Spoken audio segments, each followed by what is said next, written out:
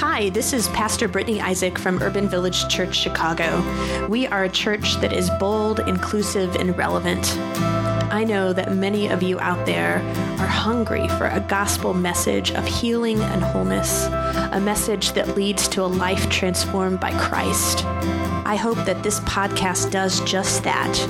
And if it does, would you please consider making a financial gift that will support this gospel-inclusive ministry? You could do that by going to urbanvillagechurch.org/give. Thanks so much and have a blessed day.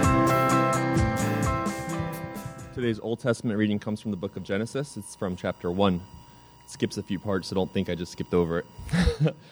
In the beginning, when God created the heavens and the earth was a formless void, and darkness covered the face of the deep, while a wind from God swept over the face of the waters. Then God said, "Let there be light," and there was light. And God saw that the light was good, and God separated the light from the darkness. God called the light day, and the darkness he called night. And there was evening, and there was morning, the first day. And God said, "Let there be a dome in the midst of the waters, and let it separate the waters from the waters." So God made the dome, and separated the waters that were under the dome from the waters above the dome. And it was so. God called the dome sky, and there was evening, and there was morning, the second day. God said, "See, I have given you every plant yielding seed that is upon the face of all the earth, and every tree with seed in its fruit, you shall have them for food. And to every beast of the earth, and to every bird of the air, and to everything that creeps on the earth, everything that has the breath of life, I have given every green plant for food." And it was so. God saw everything that he had made, and indeed it was very good. There was evening, and there was morning, the sixth day. The word of God for the people of God. Thanks be to God. Good morning, everyone. How are you? Thank you, Matt, for reading scripture. Matt, is this your third time in worship? Yeah, isn't that awesome? So, you be careful if you're a first-time guest. You might get tagged to serve communion. I love that about UVC that we say, "Come on, come and join." So thank you for saying yes and reading so beautifully. My name is Brittany. I figure if I get on Darius for introducing, I should get on myself too. My name is Brittany, and I'm the pastor, and so good to have you here today on this second Sunday of Advent. I want to thank Heather for so bravely sharing. It is one thing to share your testimony with someone one-on-one. It is completely different to stare out at strangers and friends with a spotlight shining on you and being so vulnerable. And so I just want to thank you, Heather, for doing that. And I want to thank all of you for doing that week after week. And if I email you, please respond and just say no if you don't want to do it. But let us start with prayer. God, creator of all, of heaven and earth, of water and land, of fish and fowl, of joy and sorrow, you are in all things. Open our hearts to the reading of this word. Open my mouth that I might honor you. Open our ears that we might hear how you move and breathe and live in all of us. In Jesus' name we pray. Amen. So we are continuing our Wonderful World sermon series today through the lens of the second verse of the Louis Armstrong song.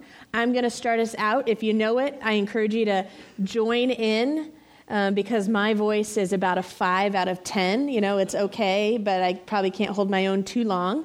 And then for sure, I know you guys are going to know the last line. So, I see skies of blue and clouds of white, the bright blessed day, the dark sacred night, and I think to myself, What a wonderful world.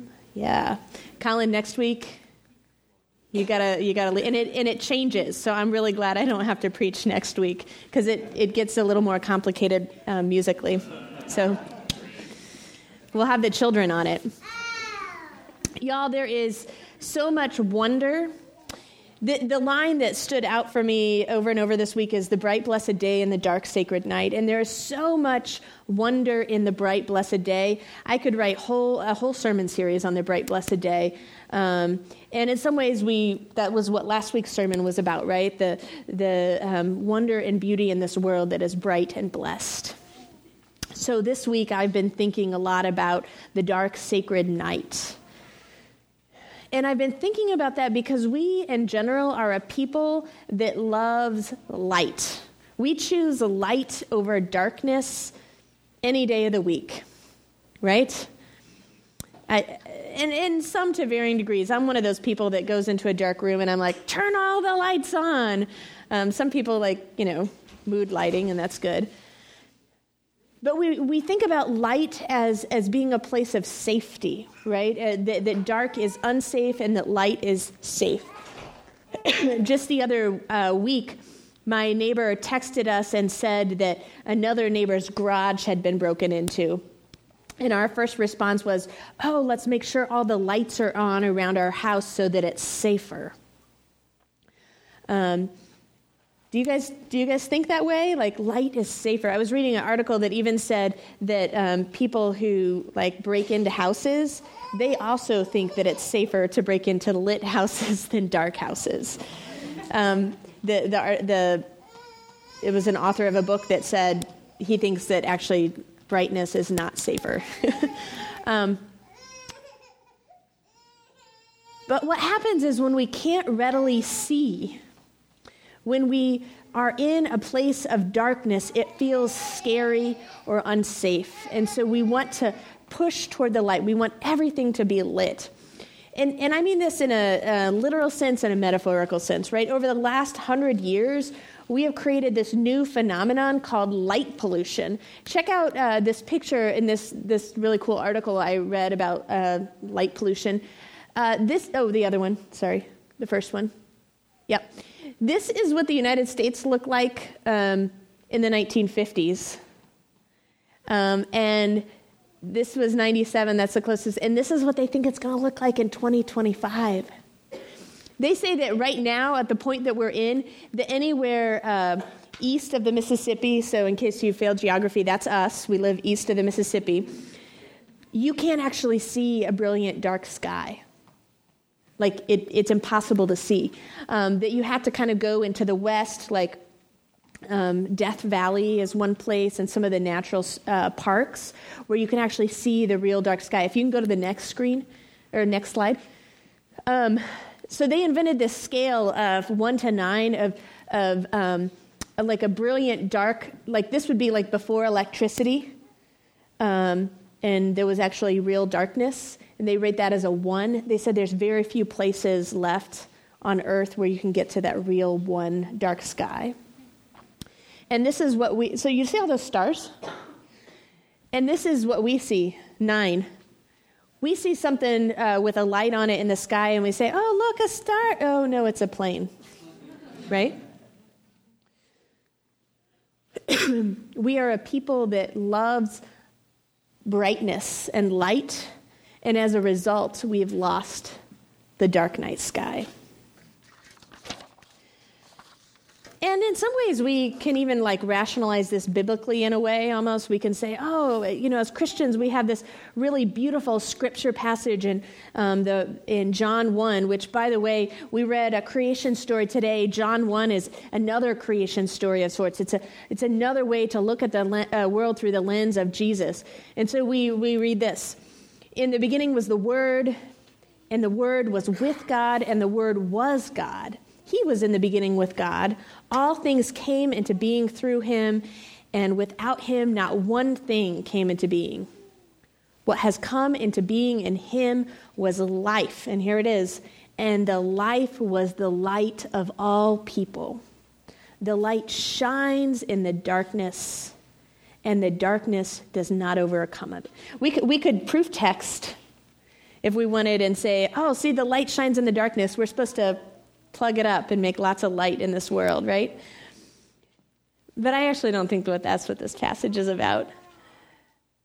This is actually one of my favorite passages to read on Christmas Eve night. We're not doing a Christmas Eve night service anymore because we don't have the place where we used to worship, so we don't have the opportunity to worship at night. I'll send you guys an email with other worshiping options in the evening.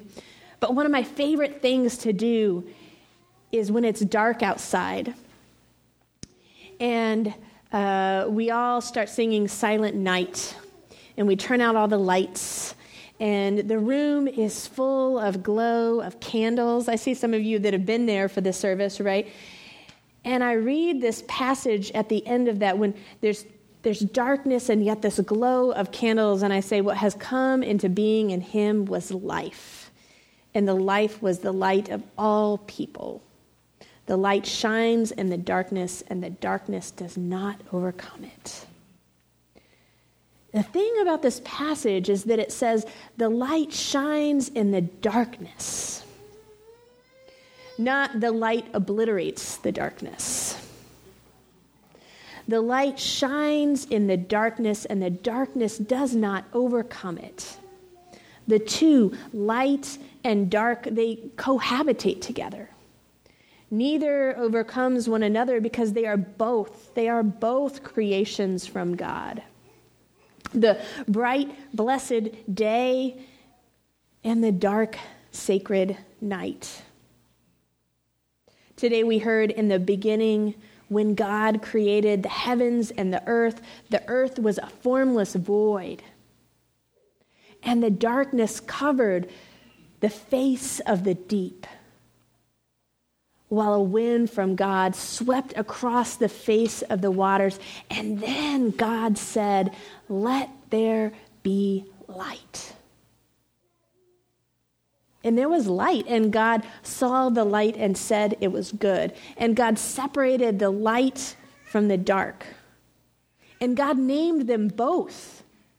God named the light, day, and the darkness God called night. Now, some might stop right there and say, see, Brittany, God called light good, but didn't say anything about darkness. So darkness we just have to put up with. But that's actually not true. At the end of the creation story, we read this too, when we skipped ahead to the very end. It says that God made everything. After God had made everything, our Creator looked down at all of the beauty and horror that had been made. God looked at the light and the dark. God looked at the aardvark and the alligator. God looked at the hilltops and the hurricanes. All of creation, our Creator looks at it all and declares, it is very good. All of it is good. God created all of it. And Jesus comes to redeem all of it. I've said this before, but I'm going to say it again today, and I'll probably say it again in 2 weeks. Who knows? Because it's something that I believe to be true. Oftentimes we get into either or thinking. If light is good, then we think darkness must be bad. Or if we are feeling joy, then there's no room for sorrow or anger. Or people will say, do you love mountains or water? Right? You've heard that question, right? Or about to be real personal. You can only be a Bears fan or a Packers fan. Never both. I was expecting an amen from that. How many of you are Bears fans? How many of you are Packers fans? How many of you love both of the teams equally? Oh, we've got some Christian maturing to do here. See, the truth of the matter is these dichotomies don't do anyone any good. And really, I was joking, but the mark of a mature Christian is being able to hold, maybe not Bears and Packers, but to hold two things together that want to be separated. And this season of Advent, it challenges these notions of dichotomies, and it says we can find wonder in both the bright, blessed day and the dark, sacred nights. Day and night, they're not separate, but they're part of the same creation. Light and dark, joy and sorrow, they're all part of the same realm. This is the wonder that Jesus came to show us. This is the wonder of the incarnation. God made flesh, fully human and fully divine. You want to talk about another dichotomy? Fully human and fully divine, both and, right? One of the scientists that I was reading about this diminishing darkness in the night sky, and I love it when scientists say something because oftentimes science and religion get pitted against each other, and I think actually they're beautiful partners. So listen to this bit of wisdom that the scientist, what he says. He's speaking about the class 1 darkness, that darkness that's diminishing. He says, class 1 darkness is so dark that it's bright. That's the great thing. The darker it gets, he says, the brighter the night is. Isn't that beautiful? The darker it gets, the brighter the night is. We live in a world of both and. There is great joy in the season of Advent. I know in my house, every morning, there is a little creature that bounds out of bed full of joy to go get her chocolate candy in the Advent calendar. And you all may not have 5-year-olds, but how many of you are jumping out of bed to get your chocolate candy with the Advent calendar? Any of you guys doing Advent calendars? Yes. See, I knew it. There is great joy in this season, and I'm not just talking about chocolates and an Advent calendar. There's great joy in this season. And there's also great grief in this season. Just looking at our prayer requests over the last couple of weeks, I can see that this congregation is not immune to sorrow, anger. Among those of us in this room today or in our bigger fold of a congregation, there are folks who are feeling lonely, feeling isolated. There are folks who are looking for employment. There are folks who have family in Puerto Rico that are so worried about them and not knowing what to do. There are folks who have begun the journey of sobriety. There are folks who have experienced the death of someone they love, either in the last month or a long time ago. This season, it is supposed to be a time of great joy, and yet sometimes because of that overwhelming sense of, we're all supposed to feel joy, when we don't feel it, it makes it even harder, right? Many of us might carry grief over love that we maybe never had as a child, or maybe grief over love that we used to have, but we don't have any longer. It's a hard season. It's a season of bright, blessed days and dark, sacred nights. One Advent devotion book that I enjoy reading during this season of Advent is by a woman, author and artist named Jan Richardson. Her Advent book, she printed it 10 years ago and it just went through a reprinting. It's called Night Visions. And it offers reflections reminding me of the wonder of the bright, blessed day and the dark, sacred nights. For years, she's been writing about Advent. And then about 4 years ago, on the second day of Advent, her husband died unexpectedly. She understandably did not post onto her blog that year. But the following year, she came back and started posting every week about Advent. And she came back with a writing. It's just like a 4 or 5 page document called Luminous Darkness, Searching for Solace in Advent and Christmas. And if you're in the midst of grief or loss, I encourage you to find this resource and read it. You can Her webpage is called The Advent Door, or if you want to text me or email me, I'll be happy to connect you to it. It's absolutely wonderful. I'm going to read a bit from one of her passages in this writing, but before I do that, I want to name, if you can put up this slide about the Blue Christmas. At Urban Village Church, we know that this is a time of bright, blessed days and dark, sacred nights. And so if you're probably feeling both, right? It doesn't have to be one or another, but we want to honor that, and we have a Blue Christmas service this Wednesday night, December 13th at 7 in Dixon Chapel. It's downtown at the Chicago Temple. Our own Taylor has been organizing it with another student pastor of discipleship. And it is going to be a time of scripture reading and singing and listening to testimony. And I'm looking for Demetrius. Demetrius is going to be offering the testimony about a difficult time that he went through a couple of years ago. Our lay chaplains will be on hand. This is a service where, at least in years past, they've passed out tissues as you go in because it's a service that is holding all of that pain and grief. So if you're at a place in life that needs that, I really hope that you will come to that service. Anyway, so here is a reading from Jan Richardson.